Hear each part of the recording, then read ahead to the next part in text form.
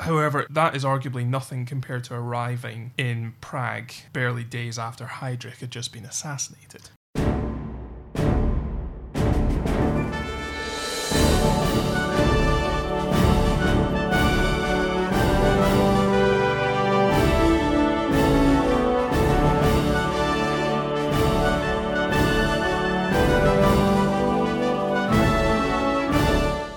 Hello and welcome to another episode of For You The War Is Over, a podcast about Second World War prisoner of war escapes, hosted by me, Dave. And me, Tony. This episode, we are looking at a first for us, which is a Royal Australian Air Force escaper by the name of Pilot Officer Keith Bruce Chisholm. Good name. Good name for an Australian. You can't beat a bit of Bruce. He was flying with 452 Squadron, which was a Royal Australian Air Force unit within the Royal Air Force. But it's quite an interesting, this one.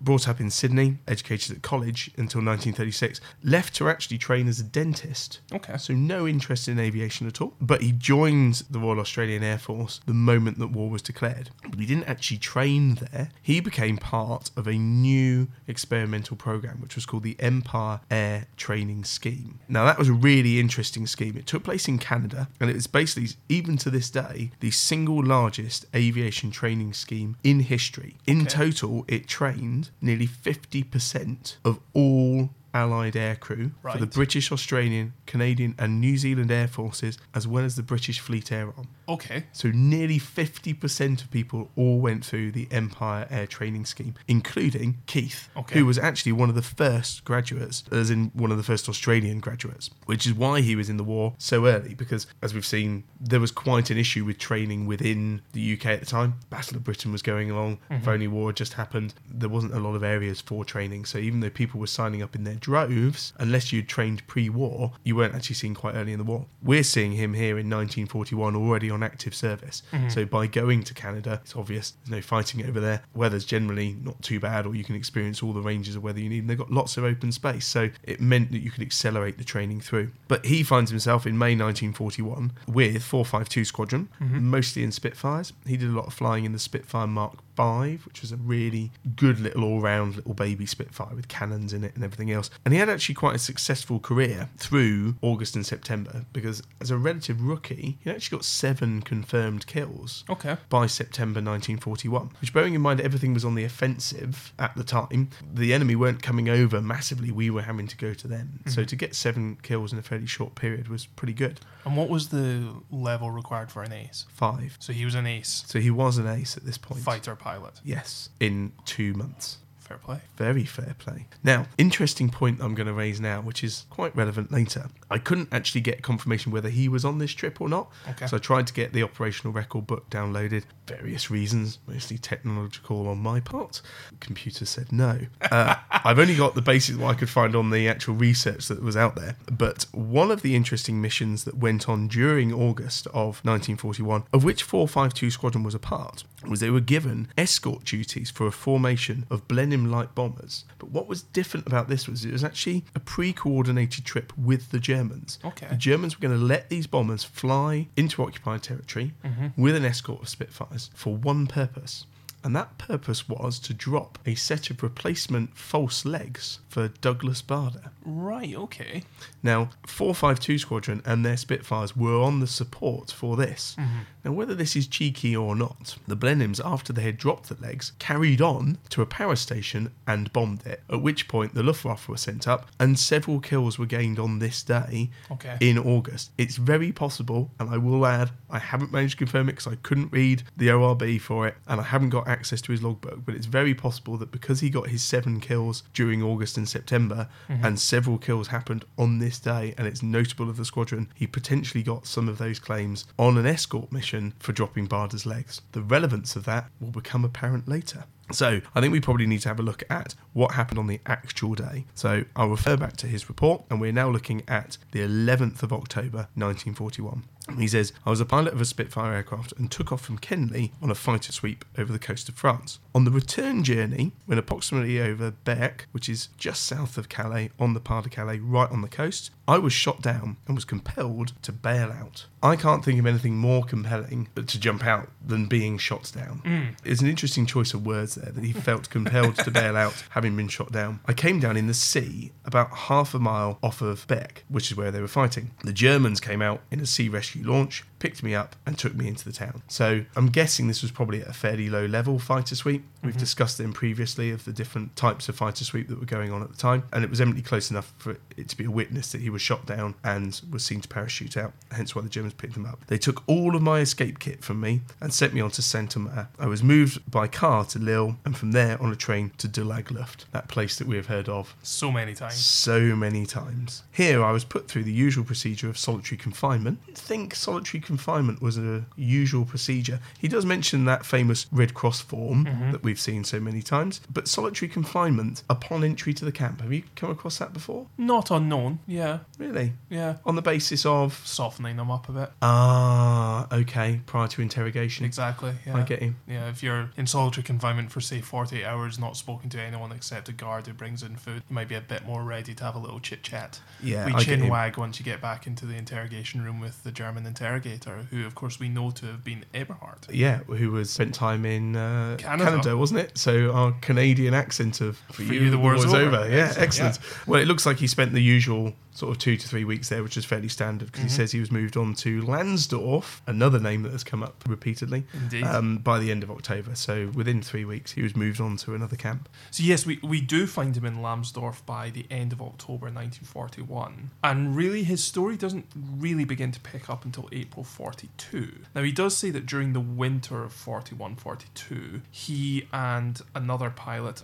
Sergeant A.R. Stewart of the same squadron, began formulating a plan to escape. Now, in total, Chisholm made 3 escape attempts. Right, okay. And so this was the germination of the first one. So he states, in April 1942, Stewart and Chisholm changed identities with 2 soldiers in order to be allowed to join a working party. Now, he, of course, was a pilot officer, so he wasn't required to go on a working detail. Yeah, so we've seen this before. We have seen this before, so he had to change identities. And he states that he changed identity with a Corporal Mitchelson, while Stewart changed identities with a Maori from New Zealand named Wakeford. We joined a working party, but on the way I was stopped at the gate and taken back to the camp and made to do 3 days in the cells because it had been discovered that Mitchelson, with whom he had changed his identity, had stolen potatoes. Oh, unfortunate. So he hadn't actually been discovered for changing his identity. He, in fact, quite the opposite. They accepted his new identity so completely that he ended up having to serve time for an offence he didn't commit, which Excellent. Might have explained why Mitchelson was so ready to change identities. Good point. I hadn't thought of that. Nonetheless, Stewart was able to wait for him, and the incident only really caused a delay of a couple of weeks. So a fortnight later, they eventually joined this working party and were employed on repairing the railway lines. Now, we know from previous escape attempts that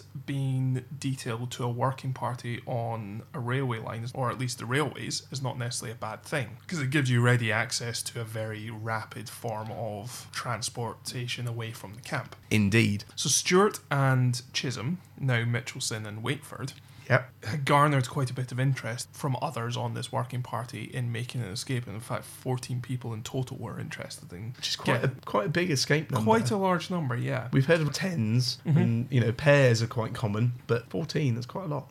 It does also mean that they had a lot of hands ready and willing to help them make the escape, and so they were able to remove floorboards of the old mill in which they were billeted. They removed the ventilator but replaced it, so they were able to get in and out quickly. And on a night in early June 42, they were able to remove the ventilator and crawl out along a small stream and were able to meet at a bridge. However, there were some cross wires which meant that he missed his rendezvous with Stewart, and so he ended up travelling with a Canadian who was serving in the Grenadier Guards and another British soldier. He couldn't remember the details specifically as to who this British soldier was, but the 3 of them ended up travelling together and not with Stewart, as was his original plan. Now, the plan was to get to an address in Prague, where they were to make contact with some Jews there. Now, of course, we know with the hindsight of history that making contact with Jews in Prague in 1942 was quite a a high-risk approach. Very high risk. However, that is arguably nothing compared to arriving in Prague barely days after Heydrich had just been assassinated. Which we know the reprisals to the locals and those who were suspected of helping or not helping the Germans, so to speak, was severe. Mm-hmm.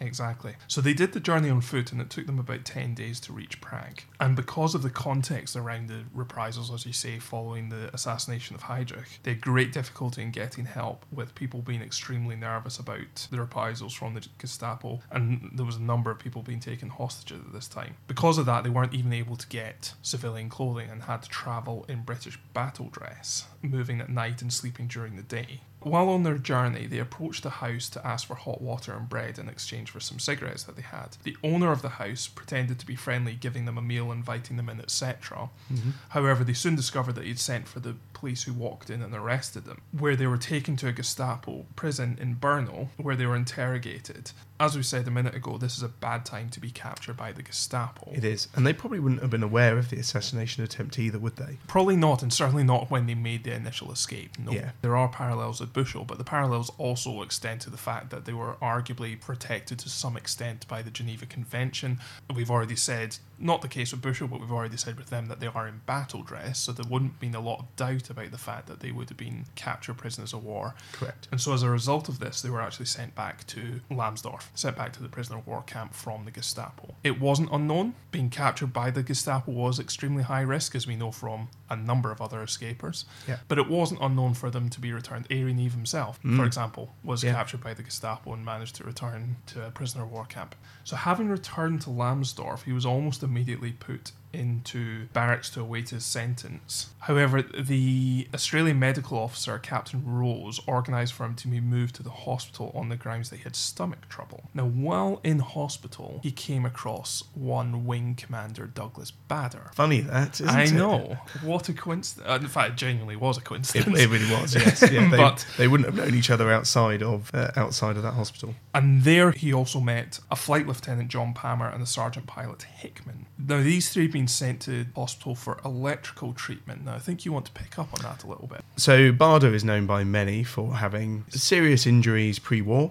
but had returned to flying, so he had effectively lost both of his legs. Now, when he had to bail out from his stricken Spitfire, it's well known that one of his legs was trapped underneath the rudder pedal, so he had to release... One of his false legs. One of his false legs, yes. He had to release that leg in order to get out of the aeroplane. So he was effectively without a leg, which I don't think the Germans would have minded too much, because it definitely meant that he wasn't going to be escaping anytime soon. However, he was well respected on that side by the Germans, so it was arranged that a replacement leg would be dropped over. However, it's also well known that his legs did cause him some considerable issues. It did rub a lot, and it did cause him some considerable pain. And looking up this electrical treatment, it was generally considered minor electrical therapy of nerves and muscles and things like that can help with the healing process. So it's fairly safe to say that all of those contingent that were all there for the treatment of various injuries that maybe weren't healing as well as they could or needed some extra assistance. Yes, I find it quite interesting you say that the Germans were quite confident that Bader wouldn't be escaping anytime soon, because he actually went to strenuous efforts to achieve precisely that. Exactly. Throughout the war, and actually ended up in Colditz. He did indeed. For his efforts. Indeed, I want to pick up on that a little bit, because Chisholm was to join with Bader, Palmer and Hickman in an escape attempt. Mm-hmm.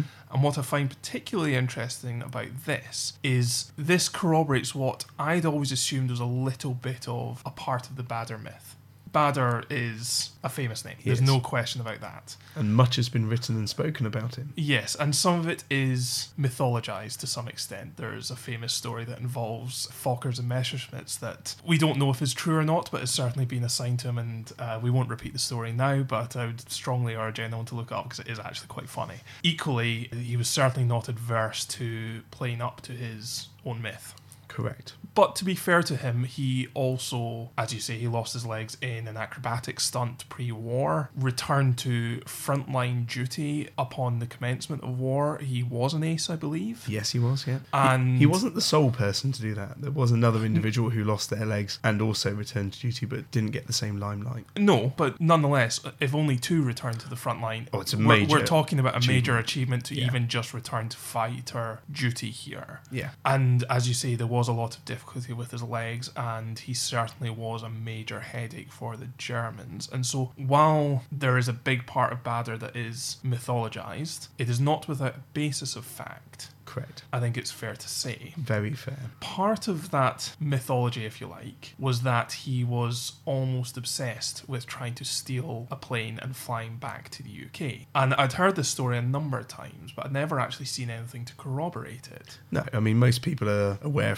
of escaping by aeroplane in the Great Escape film. That famous event that never happened. Well, it happens in the film, but yeah. Yes. Yeah. But not part of that escape. There are records of people on both sides trying to, or even partially, stealing an aeroplane. Was a popular option, obviously, amongst pilots who'd been captured. Correct. But as I say, until I read this report, I'd never actually seen Badr's effort being corroborated. I'd always just heard it as part of the story, part of the Badr myth that he tried to steal this plane. Until now. As I said, Chisholm, Badr, Palmer and Hickman have joined up to form an escape plan here. In order to make this happen, further changes of identity have to take place. So he says, I arranged to join the delousing party in order to meet at the delouser a private Timms of the New Zealand Expeditionary Force with whom I was to change identity. Scheme came off, Timms became Mitchelson and I became Timms. So we've now got the original Mitchelson is now in the camp system as Chisholm. Yeah. Chisholm has gone from Chisholm to Mitchelson to Timms. Yeah. And Timms has now gone from Timms to Mitchelson. Makes perfect sense. It really does, doesn't it? And so he returned to the barracks as Timms. In this working barrack, Chisholm arranged for two men to impersonate Badr and Palmer, and also another serviceman called Edwin Carter to join them because of his useful knowledge of languages. The two men accompanied the working party for the search and interrogation to which every party was submitted. On leaving the interrogation room, they left the ranks and their places were taken by Badr and Palmer. So they've now switched identities too, and are on their way to an aerodrome. Which is a good challenge for whoever had to impersonate Badr, because not necessarily just by name, but by motion. You know, you have to effectively become that person rather than just pretending to be them. Yes, so exactly. Mimicking somebody who's lost and both he was of their famous. legs. I mean, he didn't merge into the crowd. Correct, yes. So, picking up the story, after a very heroic effort on the part of Badr, who marched 3 kilometres to the station and 6 further kilometres, the party reached the aerodrome. As it would have been impossible for Badr to undertake normal work, we got him his job as a cleaner of the lavatories and general orderly. Owing to a letter which Badr had previously written to a German general, his absence from the hospital was discovered. It was suspected that he was on a working party, and every working party in the area received an order for personnel to take down their pants for investigation. I mean, that makes perfect sense. It does. If you're looking for a man with no legs, remove your trousers. Correct. Our working party refused to do this. Again, makes perfect sense. And the suspicion of the German officer who had given Badr permission to act as an orderly owing to his bad legs was aroused. He had immediately accused him with the word "you are Badr," and Badr had to confess to his identity. In order not to spoil our chances of escape, Palmer then also gave himself up. So it leaves 2 still in the system to potentially get away. So they've given themselves up in order for the other 2 to stay in the system under their assumed identities. Yeah. So returning to the camp, they were then joined by a Sergeant MacDonald, who was an American in the Royal Canadian Air Force. It wasn't unknown for Americans to go up to Canada in order to join the Air Force. Correct, yeah. Particularly in 41, before the Americans joined the war at post-Pearl Harbor in December 41. Indeed, I've come across a number of individuals in the Photo Reconnaissance Unit who are American-born, but flying under the RCAF. And so MacDonald joined Hickman, Carter, who we mentioned earlier, who was the specialist in languages, and Chisholm in forming another escape group. The plan was to cross the Polish border and make contact with Poles in order to assist with further movement. And they didn't hang around. On the 11th of August, only 2 days after the discovery of Badr and Palmer, they made their final escape. They made their escape via the boiler room. So the boiler room of the camp was in the corner of the camp near the wire. Right. So they managed to sneak in using false keys that had been made by the prisoners. And the prisoners were also able to communicate to them the beat of the guard outside. So basically when the guard was furthest away from the boiler room, they communicated by a series of knocks that that's the time to get out. So after the all clear signal was given through a series of knocks, they left the boiler room and were able to climb over the outside barbed wire. From there, they walked along the road to Stropon Ottendorf, then headed southeast in order to avoid the industrial area, which of course was why the working camp was there to assist the industrial area. And by this stage, they were heading into Poland and actually walked for 6 nights, heading in an easterly, southeasterly direction, and eventually made contact with Poles just outside of Auschwitz. Now, Auschwitz is better known to history and the world as Auschwitz. Right, I didn't know that. Yeah, that is the Polish name for Auschwitz. Okay. Now, they didn't in and of themselves have any interaction with the concentration camp themselves, so that is where they made contact with the Poles. And over the following 2 months, they slowly but surely made their way cross country, staying at various farms and country houses, and eventually making their way to Krakow, which is the nearest city in the area. And it was in Krakow that they made contact with the Polish underground. Now, the original plan with the Polish underground was to head towards Turkey. That's a fair old distance. Exactly, going through Hungary, so connecting up with various resistance groups, making their ways sort of southeast towards Turkey, as you say, a fair old distance. And that may have been the reason why it didn't really come off. Right. However, before this could materialise, Lance Corporal Jeffrey of the Royal West Kent Regiment turned up and said that he had orders to take us with 2 Polish women to Warsaw. Now, Lance Corporal Jeffrey is an interesting character. Okay. Because he was a prisoner of war himself, managed to escape, and actually spent several years working with the Polish underground. I see, which is what he's doing here. Which is what he's doing here. So we're talking about late to 1942 by this stage, so he would have been fairly well established with the Polish underground. Yeah. So to some extent, if you've got a British soldier working for the Polish underground, his word would have been very well respected, and any orders that he gave would have been acted upon. Yeah. Jeffrey was actually to spend another couple of years working in Poland for the underground. He was an expert in languages, spoke several languages, learnt Polish on the ground, and was eventually to return to the UK in about 44. But he was to spend several years working for the Polish underground. A useful man. A very useful man. Actually, Chisholm gives some idea of the importance of Jeffrey within the context of this Polish underground movement, because he states that during our association with Jeffrey, covering the period from early October 42 to December 42, I can fully corroborate accuracy of his account in relation to this period. So he's clearly a well-respected individual within this underground movement in Poland. Yeah. In the end, he did travel with the 2 women to Warsaw and was actually to spend several months there. In fact, he was to stay there until March 1943.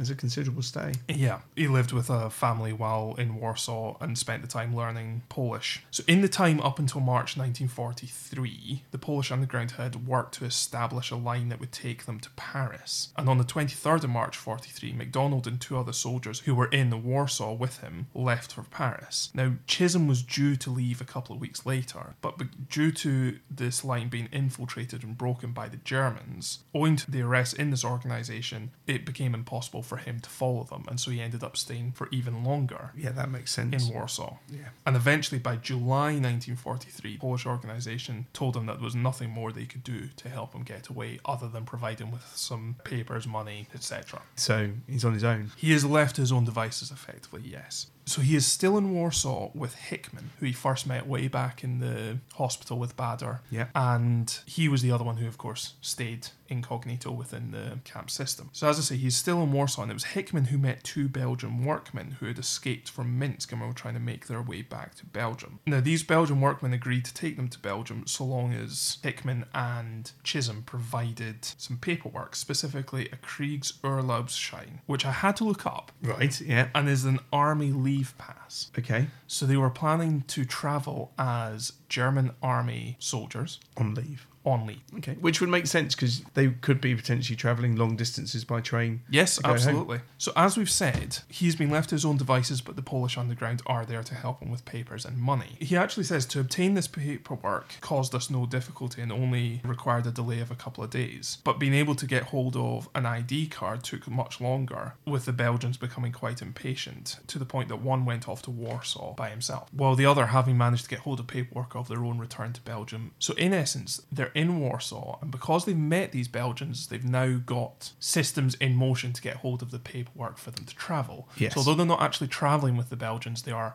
prepared to. They're preparing to. However, while waiting for the ID card to be produced, Hickman is arrested on the 10th of December. 10th of December of 1943. So effectively 14 months after having arrived with the Poles. Yes. So he's managed to survive 14 months being hidden effectively. Mm-hmm. No, we don't have too much detail as to how he was arrested or on what basis he was arrested. Presumably they knew he was an escaped prisoner of war. What we do know is that he was initially handed over to the Wehrmacht and after 10 days of being badly beaten up was handed over to the Gestapo and was shot by the Gestapo. Oh. However, we also know that despite that treatment, he gave nothing away because no arrests were made as a result of his capture. So they must have had some sort of intelligence that he was working with the Polish resistance. Must have done, yeah. But he managed to keep Sturm and protect those who had protected him. Brave man. Indeed. While he was still in Warsaw and waiting for this ID card to turn up, he did manage to meet 2 Dutchmen who were interested in joining him in a plan to steal an aircraft. Oh. A highly original idea, which we've never come across before. Now, while this did not materialise, while he was out walking with one of them, they were stopped and questioned by a policeman who was looking over this Dutchman's papers and was about to arrest him. And it was at that point that Chisholm picked him up and threw him into the river. That would do it. That would do it. That's one way of avoiding arrest. It is. Unsurprisingly, after that incident, the Dutchman decided that it was maybe a bit too dangerous for them to escape with Chisholm and honourably said that they would follow him if his scheme to reach Belgium was successful. I like it. Yeah. So roughly 18 months after his escape, on the 23rd of March 1944, arrangements were finally completed for him to leave Warsaw on a military train for Brussels via Berlin. That's a ballsy move. It is. Heading to Berlin. Well, all the more ballsy because he was travelling through Berlin as the Great Escape was taking place. Oh, wow. So he left Warsaw on the 23rd of March 1944. Yeah. And we know, of course, that the Great Escape took place The next day. the very next day. Now, while he had no overlap or interaction with the Great Escape at all, what we do know as a result of the Great Escape is that a hue and cry, an enormous countrywide search and recapture mission was taking place. So this is not a great time to be an escaped prisoner of war in Berlin. No, but in fairness, he wouldn't have known that. No way he could have known it. It's just unfortunate timing, but it is the timing of the situation. So he arrived in Berlin on the morning of the 24th of March and had to wait until the evening in order to travel on further. So he spent time in cinemas, restaurants, and viewing bomb damage. And so having killed time throughout the day, he eventually left Berlin at around about 11 o'clock that night, which for timing's sake was around about the same time that the first person left Tunnel Harry. Yeah. So eventually having reached Brussels by train from Berlin, he made contact with a Belgian who he had met in Warsaw and was willing to guide him across the French-Belgian border. So he stayed at his house and he arranged for a guide for them. And so on the 3rd of May, he left Brussels with this guide and moved towards the French frontier. Now, they were held up on the frontier for around about a week, but after a week, they received French papers and travelled to Paris, reaching Paris on the 10th of May, which by total coincidence was 4 years to the day after the German invasion of the Low Countries and France in 10th of May 1940. Yeah. Now, he was actually to stay in Paris for quite some time. Which I imagine could be convenient with the Allies about to land. Well, again, not that he would have known, but... No, not that he was to know, and we are talking about less than a month prior to D-Day. But the usual process when you reach Paris was to start heading south and towards Marseille, towards Perpignan, crossing the Pyrenees. We've discussed this at length. Yeah. Head towards Gibraltar, basically. However, he does not, he stays. And while for the first little while he is essentially hidden, he eventually joins the French forces of the interior, or better known as the French Resistance, but went by the initials FFI, and was to stay and fight with them in street fighting. Wow. During the liberation of Paris in August 1944. Blimey. And it was after that he was actually able to make contact with the American forces upon their arrival. I mean, of course, the resistance would have let him know that the Allies had landed and formed a beachhead. Yes, of course. So that probably directed his attention to. But that was still low. a month after he arrived in Paris. So, oh, true. Yeah. And while they knew something was coming, the resistance weren't informed until the night of the 5th of June. And so having made contact with the Americans, he was put in touch with a General Quesada, who was in command of the 9th American Air Force, who in turn arranged for him to be returned to Bayeux in Normandy, where he was interrogated and then returned to the UK on the 29th of August 1944, which was actually more than 2 years after his initial escape and 5 months after leaving Poland. I mean, that is phenomenal. I mean, I did manage to find a little bit on him post-escape. Being Australian, and whilst there was still obviously the war ongoing in Japan, it wasn't uncommon for a number of people to return back to their home countries, either for training. So I didn't find any record of him continuing any operational flying after he returned to the UK. What I did find of note, though, that was interesting was that he actually sponsored a member of the family who had hidden him in Warsaw to go to Australia, and actually met with her in Sydney in 1946. The next reference I got, jumped forward to the early 1950s, he's then back in Paris, where he got engaged to a French girl and started to become a wool buyer in France, before then taking that trade and making a career of it and moved to the USA in 1957, where he continued in the wool industry until he died in New York City in 1991 at age 73. So he didn't seem to spend any more time in Australia after the end of the war, and went into a completely different field of industry. So having trained as a dentist, become a pilot, he ended up as a wool buyer as a career. Wow. Amazing. And 2 years on the run in the middle. Yes, in Poland as well, where I can't imagine he spoke the language particularly well, although he does say he learnt it with the family, but it can't have been an easy 18 months he spent in Poland. No, working with the resistances in Poland and in France. So amazing man. Well, thank you for listening. We hope you enjoyed that. If you'd like to subscribe, we're on Apple iTunes, Google Podcast, or indeed any of your favourite podcast platforms. Or you can find us on Twitter and Facebook by searching at FYTWIO. Or if you want to send us a more long-form message, you can email us at fytwiopodcast@gmail.com.